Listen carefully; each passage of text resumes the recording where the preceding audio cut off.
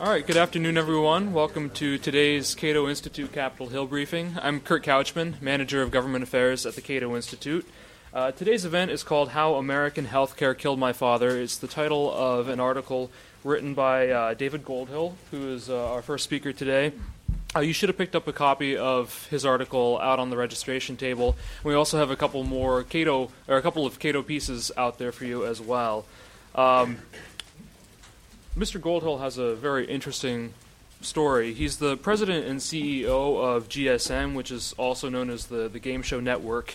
It's a game content provider distributing competition programming through a 66 million subscriber cable television network, and it has a casual and skill-based online games portal, which is gsn.com. Now, being of the gaming world, he wasn't particularly interested in healthcare policy until his father acquired a hospital infection and ultimately passed away. So he got interested in the topic of healthcare and healthcare policy, and 2 years later he published this article in The Atlantic, which is an extraordinary piece.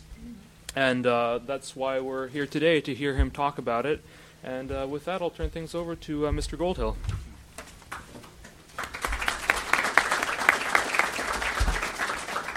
Well, thank you very much, and it's obviously very rewarding to see so many people turn out to talk about game shows, a subject very near and dear to my heart that gets not nearly enough attention in the legislative process. I want to thank Michael and Cato for the invitation. I guess I should say first off that I'm not a libertarian. Some of my best friends are libertarians, but I'm not one myself. I did happen to notice one of the blogs that discussed my article referred to what I was proposing as a pseudo-libertarian fantasy. And I thought to myself, what does it say about the nature of our healthcare debate that somebody calling for mandatory catastrophic insurance, mandatory health savings accounts, mandatory price disclosure, a massive new government transfer program to support private healthcare spending, and all sorts of government involvement in information dissemination is described as libertarian? I think it really says more about where healthcare is than it does about me, or frankly the article. I'm not an expert on healthcare. Don't want to pretend to be. What I am, like 300 million other people, is a customer of healthcare, a patient, someone for whom it touches like it does all of us, our lives. And the perspective I wrote from was really that. As a person who's run a variety of businesses, the game show one is actually fairly recent. It's about a year old. But I've run a variety of media, entertainment, and financial services businesses, both traditional ones and technologically based ones. But just looking at it from the point of view of someone who's used to running businesses, someone who's used to being a customer, and someone like all of us who's been a patient, that's the perspective of the article. I also didn't write the article probably for many of the people in this room. It's not written for experts. It's not written for people who care intimately about the legislative process and the state of play in the current politics of healthcare. It's written for the 55% of Americans who say they're satisfied with their existing healthcare arrangements. I believe if you're satisfied with your existing healthcare arrangements, it's because you don't know what it costs. And I don't mean just in terms of money. And frankly, I think all of the efforts here are likely to be peripheral to the fundamental issues we have in healthcare until that 55% feels differently about what it has. I have done a number of interviews in which I've been asked to criticize one party or the other. And I say the same thing, and forgive me, but this is probably the extent of my political knowledge and views, which is we really can't expect politicians to go up against very large, very well-funded interest groups when a majority of Americans think things are fine. And it's just an unfair test for politicians of either party. And one, frankly, living outside of a political world, I don't apply. I am here because of my father. Like all of us, I have plenty of stories about healthcare that are mystifying to me, certainly compared to what I see in the rest of my life. But specifically, my deep interest in this began with what happened to my dad. A couple years ago, my father, working, frankly, up to the day this happened, walked into a hospital with a fairly mild case of pneumonia. He was an 82-year-old man. He turned 83 in the hospital. Variety of ailments that you see in 82-year-old men. I didn't expect him to live forever, and I don't think he expected it either. He was a physician. he was in the hospital less than 2 days before he'd contracted sepsis, and over the course of the next 5 weeks, he had a variety of secondary infections, and by the time he died, that original pneumonia was long gone, and he died from a variety of infections he'd picked up in the hospital. Like most of us, at the time I wasn't really aware of what was happening. You see your father, a loved one, getting sick and getting sicker. It's of concern, and you're dealing with it, obviously, on a moment-by-moment reactive basis, the same way, frankly, that the hospital deals with it. But my sister's an emergency room physician, and so she had much greater perspective on it. And then I think it was literally 2 weeks after my father's death, I read this article in the New Yorker by Dr. Gawande, in which he talked about preventable hospital infections. And he talked about the fact that most estimates are that there are roughly 100,000 people, 100,000 Americans a year, that die from infections that they receive in hospitals. And there are 200,000 or 300,000 other deaths that are attributable to medical errors, but that this is one that's regarded as relatively correctable. He talked about a doctor who'd been running around the country with a series of protocols for sterility that, where they were applied, reduced these deaths from infection by 2/3, 3/4, or more. And I think, like most people at that point, living in grief and loss, I was angry and looking for someone to blame. I think all of us from that position when these things happen. But there's a light bulb that went on in my mind, which is, I've run a series of consumer-facing businesses, and a lot of my friends run businesses. 100,000 deaths from something that's preventable? I mean, I thought of, being from Hollywood, I thought of all of the Hollywood movies in which the corporation is the villain. And even the most villainous corporation didn't go out and kill 100,000 of its customers. It just felt bizarre, just difficult to explain. And I began to think more carefully about what I'd seen, because I spent a lot of the 5 weeks my father was in the hospital with my father. And I thought about how different the world of healthcare is from the world of everything else. And what I want to talk about today is that the nature of healthcare, or is that something we have created because we believe healthcare is different? Needless to say, anyone who has read my article knows I tend towards the latter point, that a lot of these things that are very different about healthcare are things we've created. How do you see it as a customer? Well, one thing you see, which is astonishing, is you see this extraordinary diagnostic equipment coexisting with a type of information system that I haven't seen maybe since the DMV in the 80s. I mean, if you really think about how a hospital deals with information technology, it's astonishing. It's significantly worse than your typical dry cleaner does. Now, one of the things I want to emphasize is that from a government perspective, a lot of people look at that and say, okay, let's get them information technology. I'm a businessman. When I see something like that, I know a choice has been made. A response to an incentive has occurred, or a disincentive. There was no congressional act that forced my dry cleaner to invest in information technology. He just didn't want to lose shirts. Just shirts. The fact that my father was twice taken for procedures meant for other patients is a cost of not investing in information technology. Why was that cost not borne in the system in such a way that someone was incented to invest? And that's a lot of the questioning process I did. My father was in the ICU for a lot of his time in the hospital. ICUs emphasize sterility. They pick up patient trash once a day. There's not a patient's room that isn't overflowing with trash in a sterile environment. If you've ever seen anything manufactured in a sterile environment in the corporate world, whether it's computer disks or even satellites, you'll recognize that those things can't coexist. They don't make any sense. You see the shifts in hospital labor, and again, I have an advantage here because my sister's an emergency room physician. There's no patient-facing reason for the way labor is allocated and shifted in a hospital. And what you come to realize as you spend time and you think these things through is that the reason for that is my father wasn't the customer. The customer in his case was Medicare.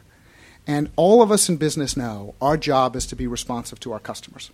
And so the first thing I saw is that this hospital has correctly responded to its customer. It's about volume. It's about clarity of billing.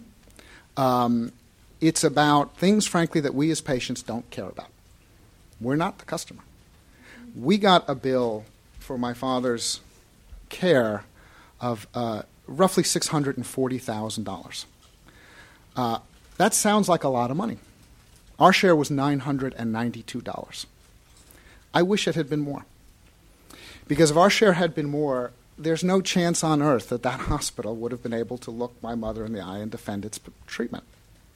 And one of the disadvantages you have when everything is paid for is you don't make decisions. Interestingly, the benefit of hindsight, with my father's specific case, and every case is different, is that we would have been better off treating him in a clinic, which would have emphasized just drugs and oxygen. We would have been better off, once he'd gotten sepsis, giving him a trach at that point and going through the rehab. We would have been better off with cheaper alternatives, not in terms of money, because we didn't pay anything, but in terms of the quality of care. And one of the things that happens when you take out the price decision is you, unfortunately, perversely, take out some of the urgency in making decisions about care. Most people don't believe that. I saw it up close. The fact that the hospital never had to wonder, how is this going to be paid for, also didn't create that conversation of, what are your real treatment alternatives? Again, every case is different. But this we clearly saw, and we clearly saw it, unfortunately, in retrospect. The reality, of course, is when you start thinking about healthcare, you see that every single person has got a story. Some are less tragic than my father, although I'll tell you, at 100,000 people a year, the number of letters I get since I wrote this article from people who've experienced this, often in very similar, in some cases even more negligent circumstances, is extraordinary. The fact that it itself isn't our debate about healthcare, that our debate isn't about quality, it's just about money, indicates something very, very wrong. But I want to come back to that. Everybody's got a story, right? And when you deal with healthcare, when you spend time in the healthcare system, you see things that if you try to compare it to anything else, seems bizarre. Why, when you go into a doctor's office, and almost every doctor's office you see this, are there files on the wall? You know those file storage cabinets? You see them everywhere, all the patient records, right? It's an advertisement for, we haven't invested in technology in 40 years. Where else would you see that? You wouldn't see it if you go in a lawyer's office or an accountant's office. The last thing they would want you to see is that they use paper, right? Isn't it bizarre that that's a choice that's been made? Why has that choice been made? Why is it when you go see a physician whose practice is mostly insurance-based, will you wait in a waiting room? And if you go see an eye doctor or a dentist or a cosmetic surgeon or almost anybody who is not getting most of their money for insurance, you don't wait. Why do they keep you waiting? They know their schedule. Why is it that you can't read the bill the insurance company sends to you explaining your reimbursement? Why in this day and age? Do you know any other business that talks to its customers that way? Any other? Why is it that there's no good information on quality and outcomes and pricing on something we're spending roughly 20% of our income on, and you can find out anything you want about any other business? I went online to try to buy a used fighter jet. You can do that. You cannot find online the price of chemotherapy or anything about it. Why? And when you're a businessman, some of these things become even more apparent as you think about the industry. I've been uninsured for a couple periods of my life. And I recognize when I was uninsured, I approached healthcare differently. For one thing, I negotiated everything. And every doctor will negotiate, every provider will negotiate, because it's one of those industries in which marginal cost is very, very tiny. You notice, if you remember, if you're as old as I am, unfortunately, many people in this audience are not, but you remember house calls. Now, what's interesting about house calls is, in any economic system, the most costly function is the skilled person. That's why we pay CEOs so much money and baseball players so much money and doctors so much money, right? They are the real cost. Well, think about the productivity difference in a world that went from a doctor making house calls to a doctor seeing 10 or 15 patients an hour. That must have involved a massive amount of savings in the system. Has any of us seen it in our bill? When I was growing up, there were a handful of companies on earth who owned computers, and doctors made house calls. 35 years later, every single American has a computer in their home, And none of us can afford to see the doctor without insurance. So it can't be just about technology, can it? And as a business person, you think about things that you don't see thought about when healthcare is discussed. And I think the big reason for that is we think of healthcare as an island, as not part of the economy. Anyway, my obsession with what happened to my father and my own lack of a personal life or other interests enabled me to spend about a year and a half really asking some questions about healthcare. And many of you probably work in this area and are going to be completely unshocked by what I say. So let me tell you, looking at it, it all shocked me. The things that shocked me most: my mother's bill. My mother's bill was itemized. It was actually $636,000. So I did some fun things. I've actually tried this at dinner parties with friends who talk about their medical bills. I tried to buy everything on the bill. He's in an ICU room in an Upper East Side New York hospital. Let's say I rented him a suite at the Four Seasons, which is frankly a much more comfortable room, the most expensive hotel in New York, for 5 weeks. He's got specialized equipment. I'll lease it. I'll pay for his doctors to exclusively see him 2 hours a day. I'll pay for 24-hour nursing, et cetera, et cetera, et cetera. And you do all this stuff, and it's easy to do, right? You can calculate it. And you wind up with a number that not only is a fraction of $636,000, but none of which has any relationship to the charges you're seeing. None. The bill means nothing. It's never intended to be paid by anyone, right? But Medicare didn't pay that. Medicare paid a fraction of it. So when you're a businessman and you see that prices have no meaning, price is the basic information tool in capitalism. How do we have a system where price has no meaning and we think it's in any way about competition or free enterprise? It can't be. Prices are our number one information tool. So that was shocking to me. And then I went and looked at my company's health plan.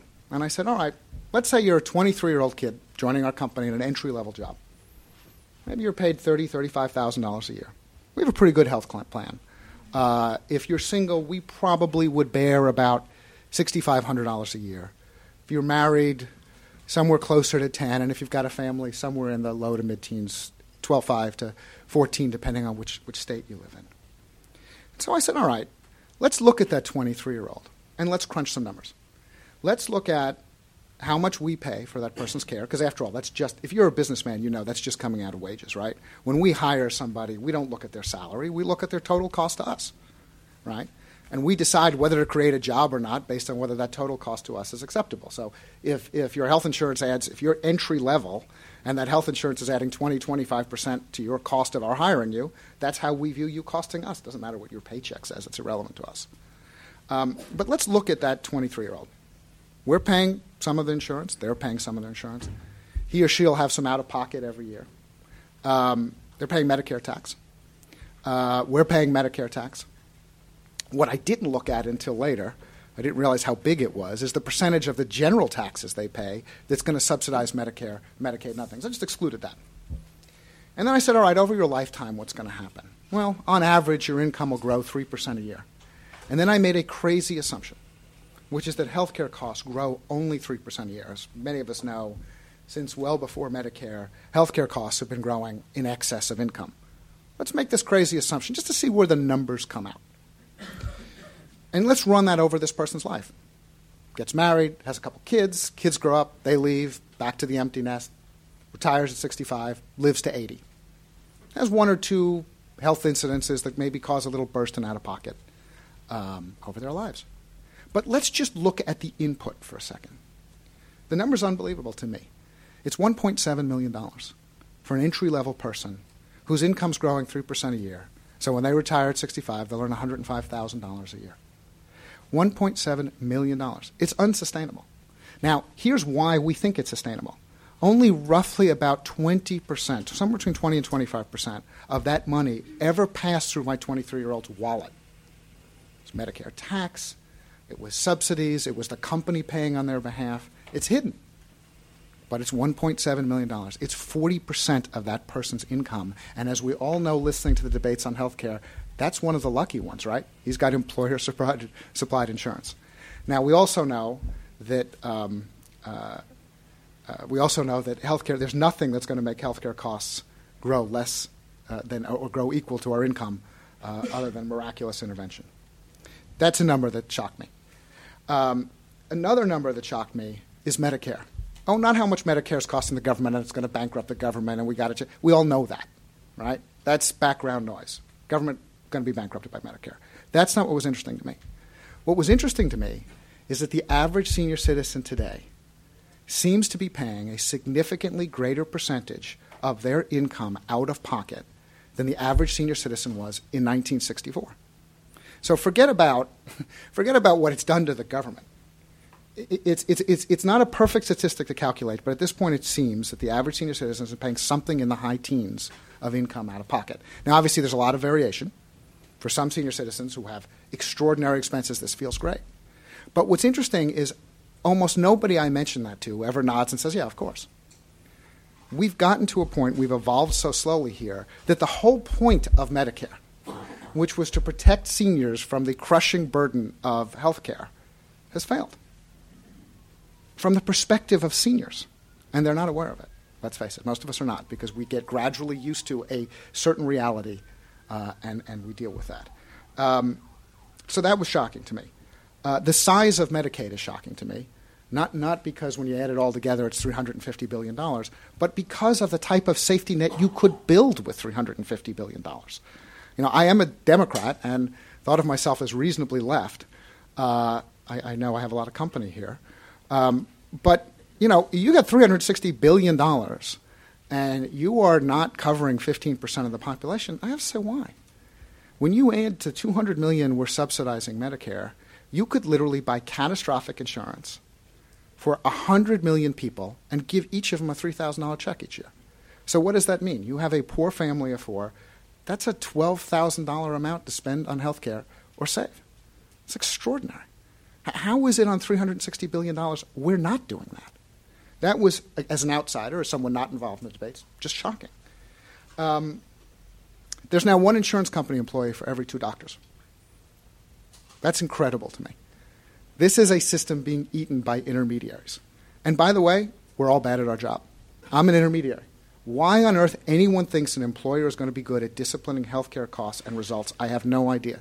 That's not what we do for a living. I'm in the game show business.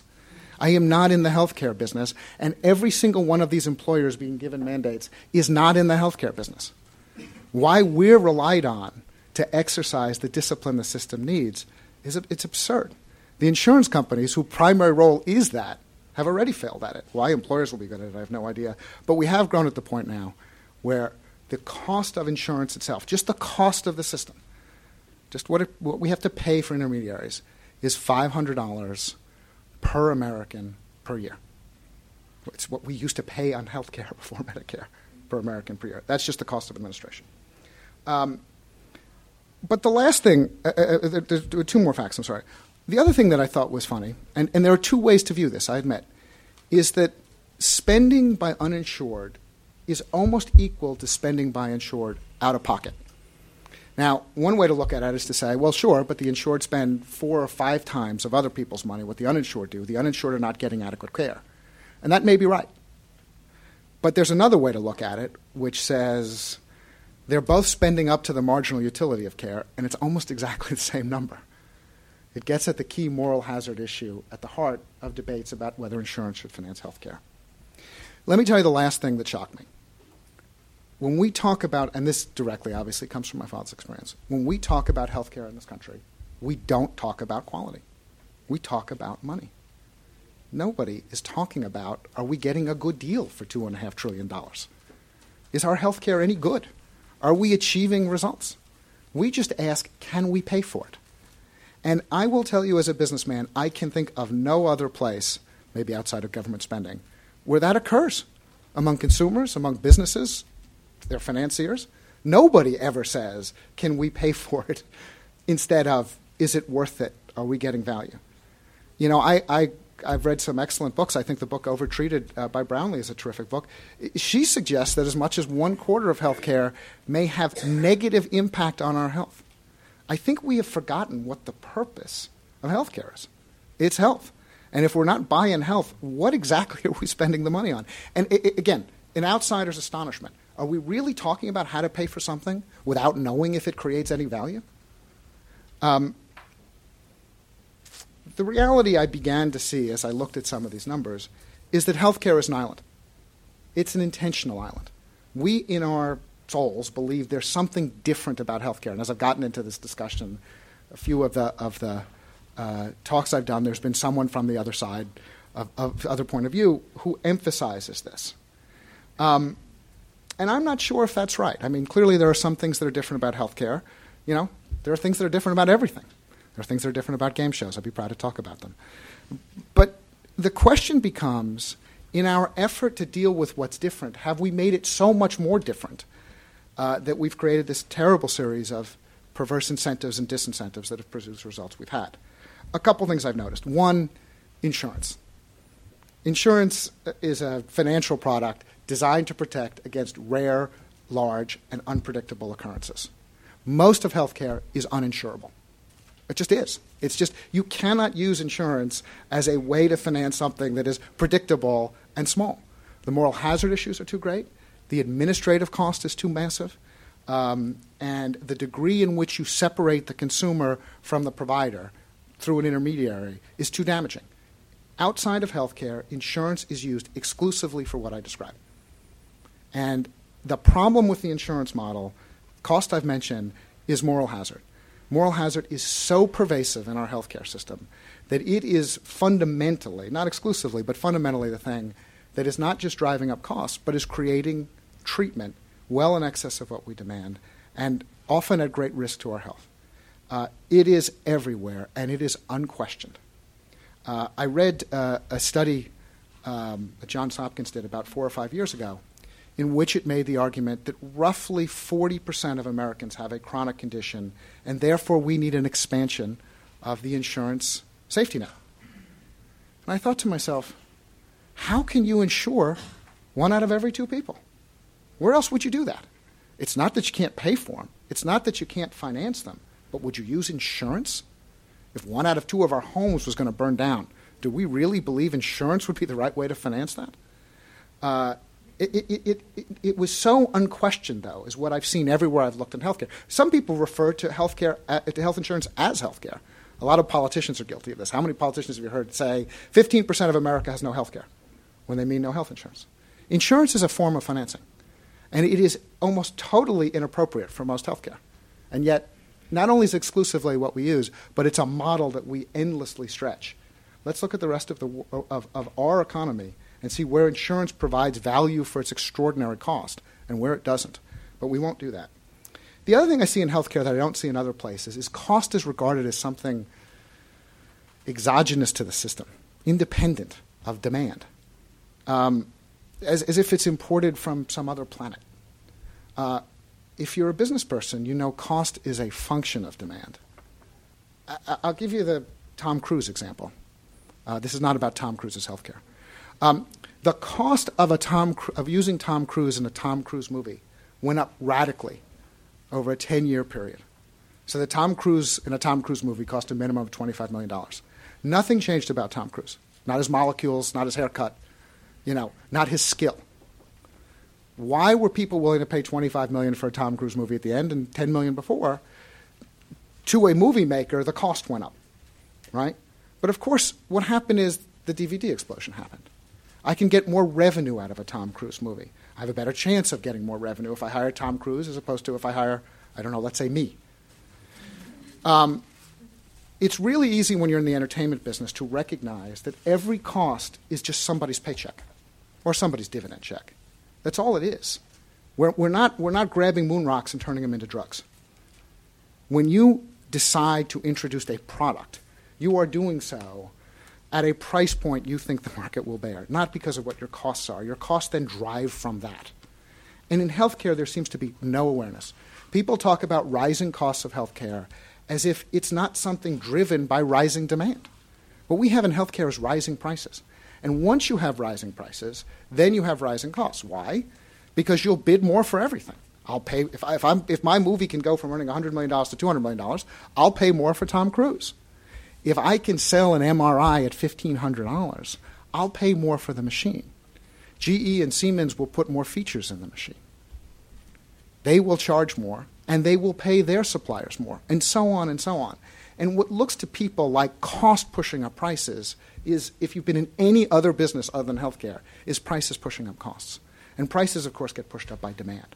And this fundamental idea, which struck me as just bizarre, and is, I only really hear it, let's face it, in government-funded services. You hear it in education, you hear it in defense, that costs exist independently. I saw a proposal to mitigate cost control in healthcare by requiring people to pay no more than CPI plus 1.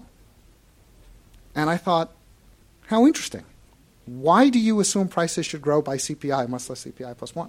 Look, I can make you a case for an industry that in the last 40 years saw massive increases in productivity at the skilled professionals at its core, an infusion in technology that enabled much more rapid, much more complete diagnosis, and reduced the amount of labor it took to get the diagnosis, a change in procedures that meant that recovery from most surgery is a day instead of 3 weeks, the introduction of pharmaceuticals that took intensive hands-on treatment and made it about a pill whose marginal cost to produce is 1 cent.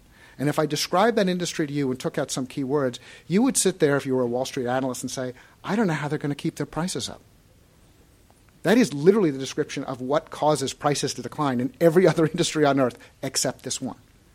And if you come from the outside world and look at it, you sort of scratch your head when you hear people confidently say, it's about technology pushing the prices up. I wrote my article on a Mac that cost, I think, 1/1000th of the price of the typical computer when I was a kid, and obviously can do things that that computer couldn't dream of doing. Same time frame. I've run technology companies. There's this assumption that the cost of technology is the cost of discovery, or the guys in the white coats, using. That's not it. It's commercialization. All technology is commercialization. We already know how to do things. It's when they become commercial, how they become commercial, how we price them. That's what technology is. It's not these miraculous discoveries that we have to pay for. It's absurd. And if you lived in any other industry on earth, you would see that. I mentioned the confusion of money spent in quality, which you see everywhere in healthcare. And again, if you exist, the rest of us should be so lucky that we could get our consumers to believe that the amount of money they spent determined the quality of our product.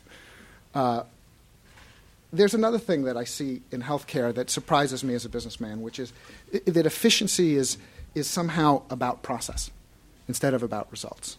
You cannot predict what's going to be efficient. It's the reason we have markets. They do things that seem inefficient that drive better results. One of my favorite books, I always recommend this book highly, I think I may be the only person who read it, was a book called The Box. And further undermining my reputation for not having much of a life, The Box is a history of the shipping container. We're not going to make a movie out of it. The point of The Box is the shipping container is the most idiotic idea in the history of mankind. I am going to take all products, no matter what they look like, no matter what their shape is, and I'm going to put them in a standardized box to ship them. So if they're nice little boxes that fit in a box, great. If they're motorcycles, they still go in the box. You got to put the motorcycle in another box to put it in the box. The most inefficient thing you can imagine. And of course, the introduction of the shipping container was opposed by everybody. Governments, businesses, unions. It's inefficient. It's absurd. It only survived and thrived because it worked. Because the reality is, accepting the inefficiency of standardization led to far greater efficiency. And it's a fascinating history. Almost all of globalization is because of the shipping container. Almost every reason for where every manufacturer on Earth now is located is because of the shipping container. The idea was a box. That's it. It's fascinating to think of. And when you work in business, you see this all the time. You see efficiency as a result of some guy trying this, it doesn't work, some guy trying that, it doesn't work. And it's often the thing that if you look top down, you thought would work, doesn't. It's an accident. We all use computers, right? Computers take a simple keystroke and make it 8 keystrokes. That's inefficient. You could just see somebody saying, what a total waste of time, right? I need 8 zeros and ones to get the A I had before. Obviously, efficiencies and results. It's not in process. And it's one of the things that makes top-down regulation of healthcare so difficult. It's so complex, so individual, that it doesn't work well. And then finally, I will use what must be the most overworked metaphor in this. There is a fundamental confusion in healthcare between symptoms and diseases. Underuse of IT is my favorite one. You can look at any study that says that the rate of return on information technology investment in healthcare would be extraordinary. 80%, 90%, 100%. We put $40 billion in, we'll get $40 billion in savings back. So a lot of people nod their head and say, let's put $40 billion in. That's sort of not the way I look at it. Why on earth is there, I love it when I can get an extra, tenth of a basis point on my treasury bonds. Why on earth is an 80% IRR investment not being made by an industry? What does it tell you that nobody in the industry can capture that gain? That's the problem. The IT is just the symptom. Buy them the IT, they still won't use it, because what makes people use IT isn't the box sitting on their desk. It's the fact that you use it to ensure, better patient care, more transparency, portability of records, all things that help the customer. If helping the customer doesn't get you to invest on your own in the technology, why do you think having someone invest for you is going to get you to do that? It's not. That's not what technology is and how people use it. That's a symptom of an underlying problem that we're not the customer, and it's an important symptom.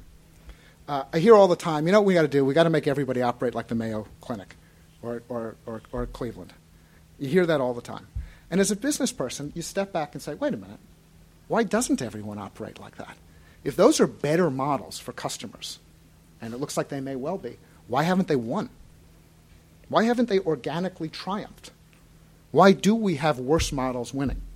So we can put together a lot of regulations that say act more like Mayo, or we can try to understand why everybody isn't already like Mayo and fix that. That's the disease. And finally, high profits.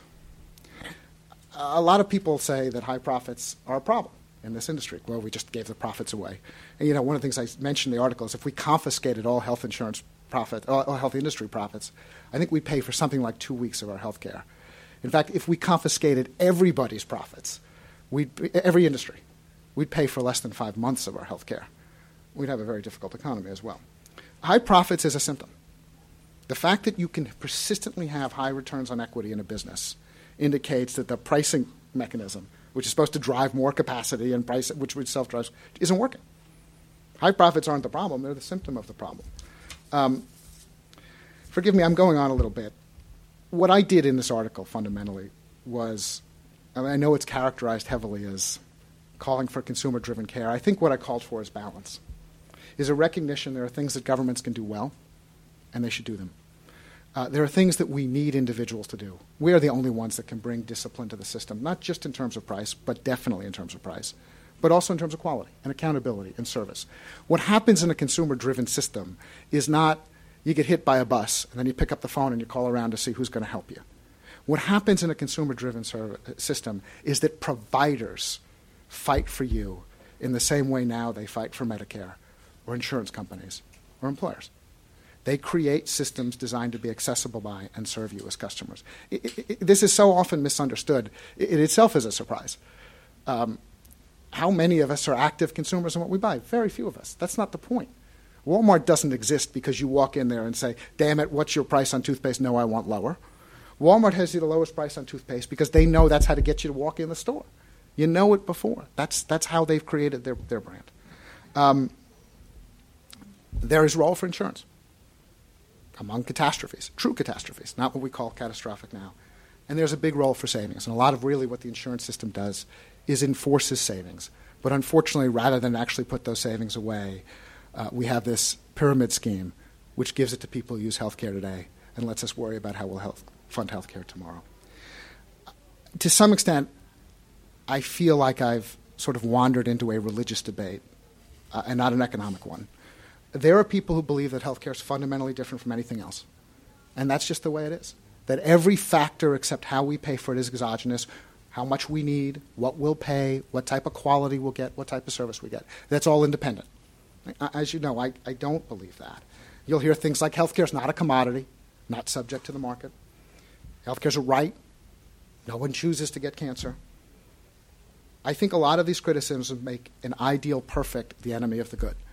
I don't believe there's a perfect healthcare system. I don't believe we will be any good as healthcare consumers. I just think we'll be better than what we have. And I think at $2.5 trillion, we're probably already spending enough money to pay for everything we need from a healthcare perspective, and probably a lot of what we want too, and at much higher quality. And until I think we can answer those questions as to why we're not getting that, I think it's an enormous risk to put more stories on this collapsing building. You know, at the end of the day, there are some very big questions about healthcare that we haven't chosen to answer. I don't know what healthcare is. My insurance company will pay for my Crestor to control my cholesterol, but not for me to eat more fish. Eating more fish would actually be more effective and probably more cost effective. You know, we pay for the results of diabetes. We don't pay for gym memberships. We pay for anti-anxiety drugs. We don't pay for more parks or more vacation. I often ask the question, do we know if we would be healthier if we spent another $150 billion on health care, or if we just gave everyone a week off? Nobody knows the answer to that. That's not the problem. There's no mechanism for that trade-off. Healthcare funding is all about segregating a very large part of our economy to be used for healthcare and healthcare only. And if it's not used for healthcare, it's used for healthcare by somebody else.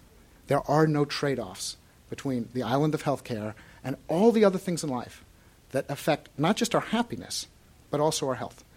I just close with one thing. More than 50% of deaths in America now are from heart disease, lung cancer, diabetes, accidents, and homicides. More than 50% of deaths every year. In each of those, at the state of our current health care, we have a lot of evidence that the way to reduce death is through a variety of lifestyle choices, funding, opportunities, and less from care. And yet, as a society, we'll spend more and more on care. And so one of the questions I asked as an outsider is, the problem with healthcare is it's not just an island from the rest of our economy. It's an island from the rest of our health.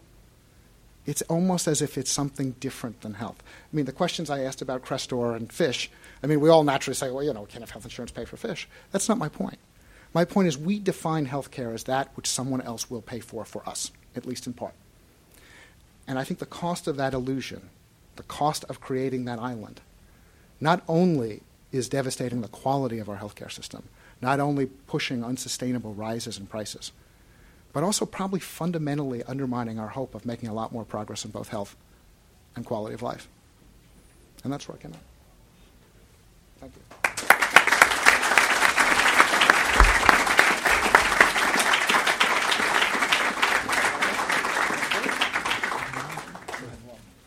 Our next speaker today is Michael Cannon. He's the Director of Health Policy Studies at the Cato Institute and the co-author of Healthy Competition, which is a great primer on healthcare policy. Thanks, Kurt, and thank you, David. I want to get to questions quickly, but I want to offer a few observations on David's article, but also on being with David for the last 2 hours. It's kind of like I've only known David for about 2 hours now. We've spoken on the phone, but it's kind of like walking around with Jerry Maguire. Everyone comes up to him and says, hey, man, I read your memo. It was fantastic. So I want to encourage everyone who's here, in case you haven't read it yet, to read David Goldhill's article from this month's issue of The Atlantic, because it really is one of the most, I think, breathtaking and clear-eyed and optimistic analyses. And you might not see, I don't know if you would agree that it's optimistic, David, but I find a lot to be optimistic about when I read your article. So I was blown away by that article, and David did say that he's not a libertarian. But I think that a lot of libertarians have responded to this article because they see permeating this article government failures that have created these sorts of problems that we see. So I'm going to torture the metaphor that you didn't want to torture anymore by talking about where I think libertarians would agree and disagree with the perspective that you present in your article. On symptoms, I think we would agree that rising costs, of course, healthcare costs are rising. That's not so much a problem as we're not getting our money's worth for what we're spending on healthcare. It's been estimated that 1/3 of healthcare expenditures, or $800 billion this year, purchase medical care that doesn't provide any value to the patient whatsoever. A large reason for that, I think we would also agree, is that the cost of that care is, although it's borne by each of us, is hidden from us, so that we have no incentive on an individual basis to weed out unnecessary medical expenditures. The quality problems, I think we would also agree, are pretty pervasive and horrific. You talk about medical errors killing 100,000 patients each year, and we tolerate that in a way that we would not tolerate McDonald's letting one person die from E. coli. Also, you mentioned that there's you talk a lot about mismanagement in our healthcare sector. How there's your sushi bar has invested more in information technologies than most hospitals have. We would also agree on diagnosis. The problem here is not bad actors. The problem here is bad incentives. The consumer doesn't care about the money that he or she is spending, and so a lot of that money is not spent very well. People never spend other people's money as well as they spend their own. And the incentives that providers face are not created to serve the customer. They're created with someone else in mind, or those incentives don't reflect what the customers need. More often, it reflects what employers need, what's convenient for employers, or what's convenient for the government and whoever's making those decisions. But I think where I would disagree with the perspective that you present in your article, David, is on the remedy. A lot of conservatives, I think, are drawn to the idea of mandatory catastrophic coverage, because if people were spending more of their money out of pocket, if they had faced very high deductibles, then yes, they'd be conscious about the cost of the services that they're purchasing. They would go to the doctor less often.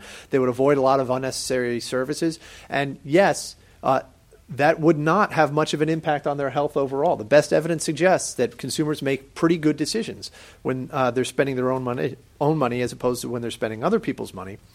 But I think my concern is that a mandate for catastrophic coverage will not remain a mandate to purchase catastrophic coverage. The reason is, if the government is going to require you to purchase something, then the government has to define what that is that it's requiring you to purchase so that you know if you're complying with that mandate. That power to define the content, the terms of every health insurance policy in the United States is a power that is inevitably captured by the healthcare industry. And we can see it in Massachusetts. Massachusetts is the one state in the nation that has made health insurance compulsory for most or all residents.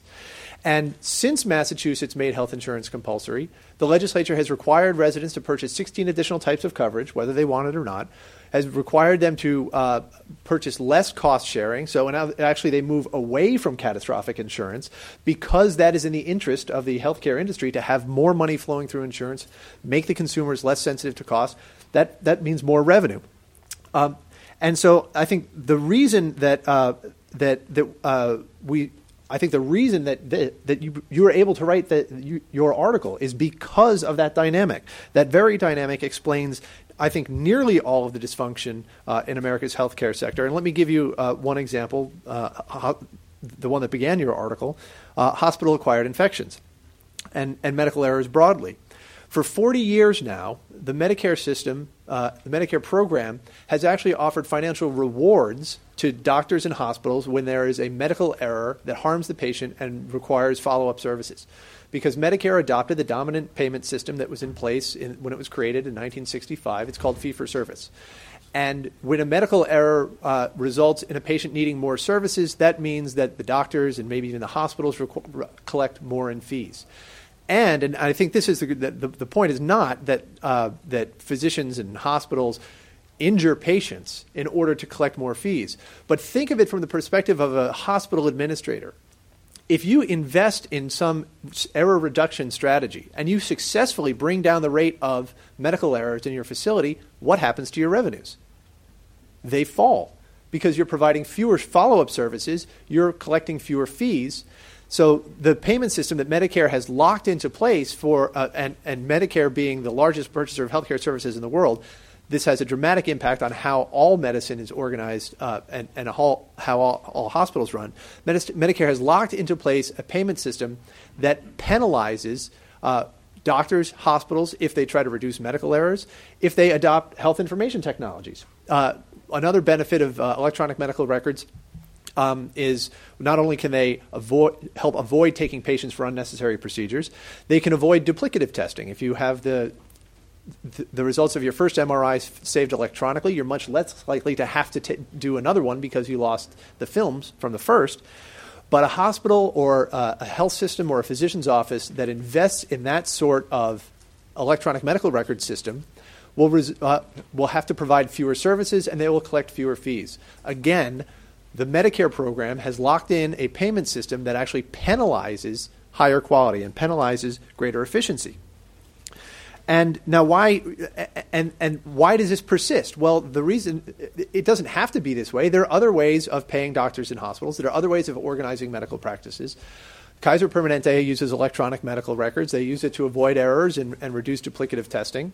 Why don't we see that sweeping the marketplace? Well, the answers are fairly simple. Number one, you don't have the choice of switching to one of these health plans that uses electronic medical records because your employer makes that decision, not you.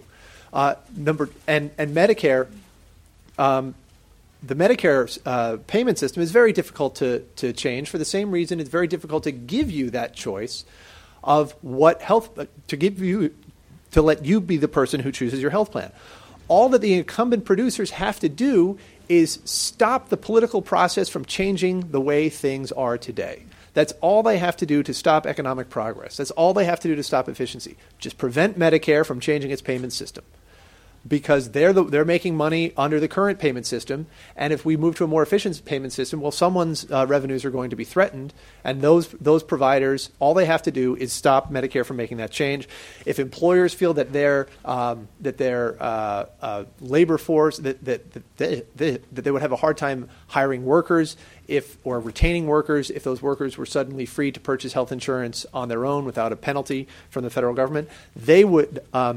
All they have to do is block the government from making that change that gives that gives their workers that freedom. So, and I think that I would also disagree on the necessity of having catastrophic coverage. Again, I offer the example of Kaiser Permanente. They actually have plans with very low cost sharing that nevertheless operate with, but because they operate with financial incentives that encourage this sort of thing. That encourages them to keep the cost, the cost of primary and routine care down. They offer electronic medical records that offer more convenient and quicker communications with their physicians. You can email your physician if you're in Kaiser Permanente, and in Hawaii, that has cut physician visits by 26%, which saves a lot of money.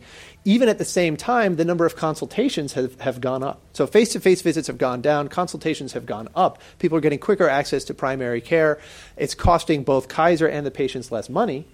And they're doing that even though it is not catastrophic coverage that Kaiser is offering, even though the patients are insensitive to cost, because Kaiser's financial incentives transfer the cost consciousness from the patient to the health plan. So as you may have guessed, the libertarian remedy or a libertarian remedy would not involve mandates. It would not involve requiring people to purchase a government-designed health plan.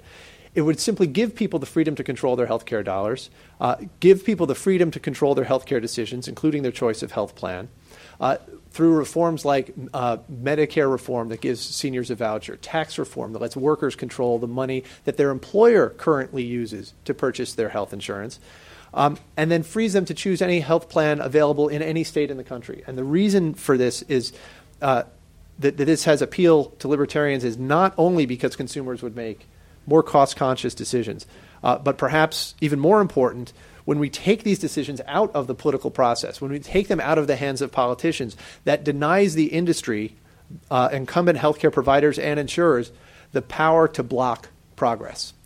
And I want to thank you all very much for coming, and look forward to your questions.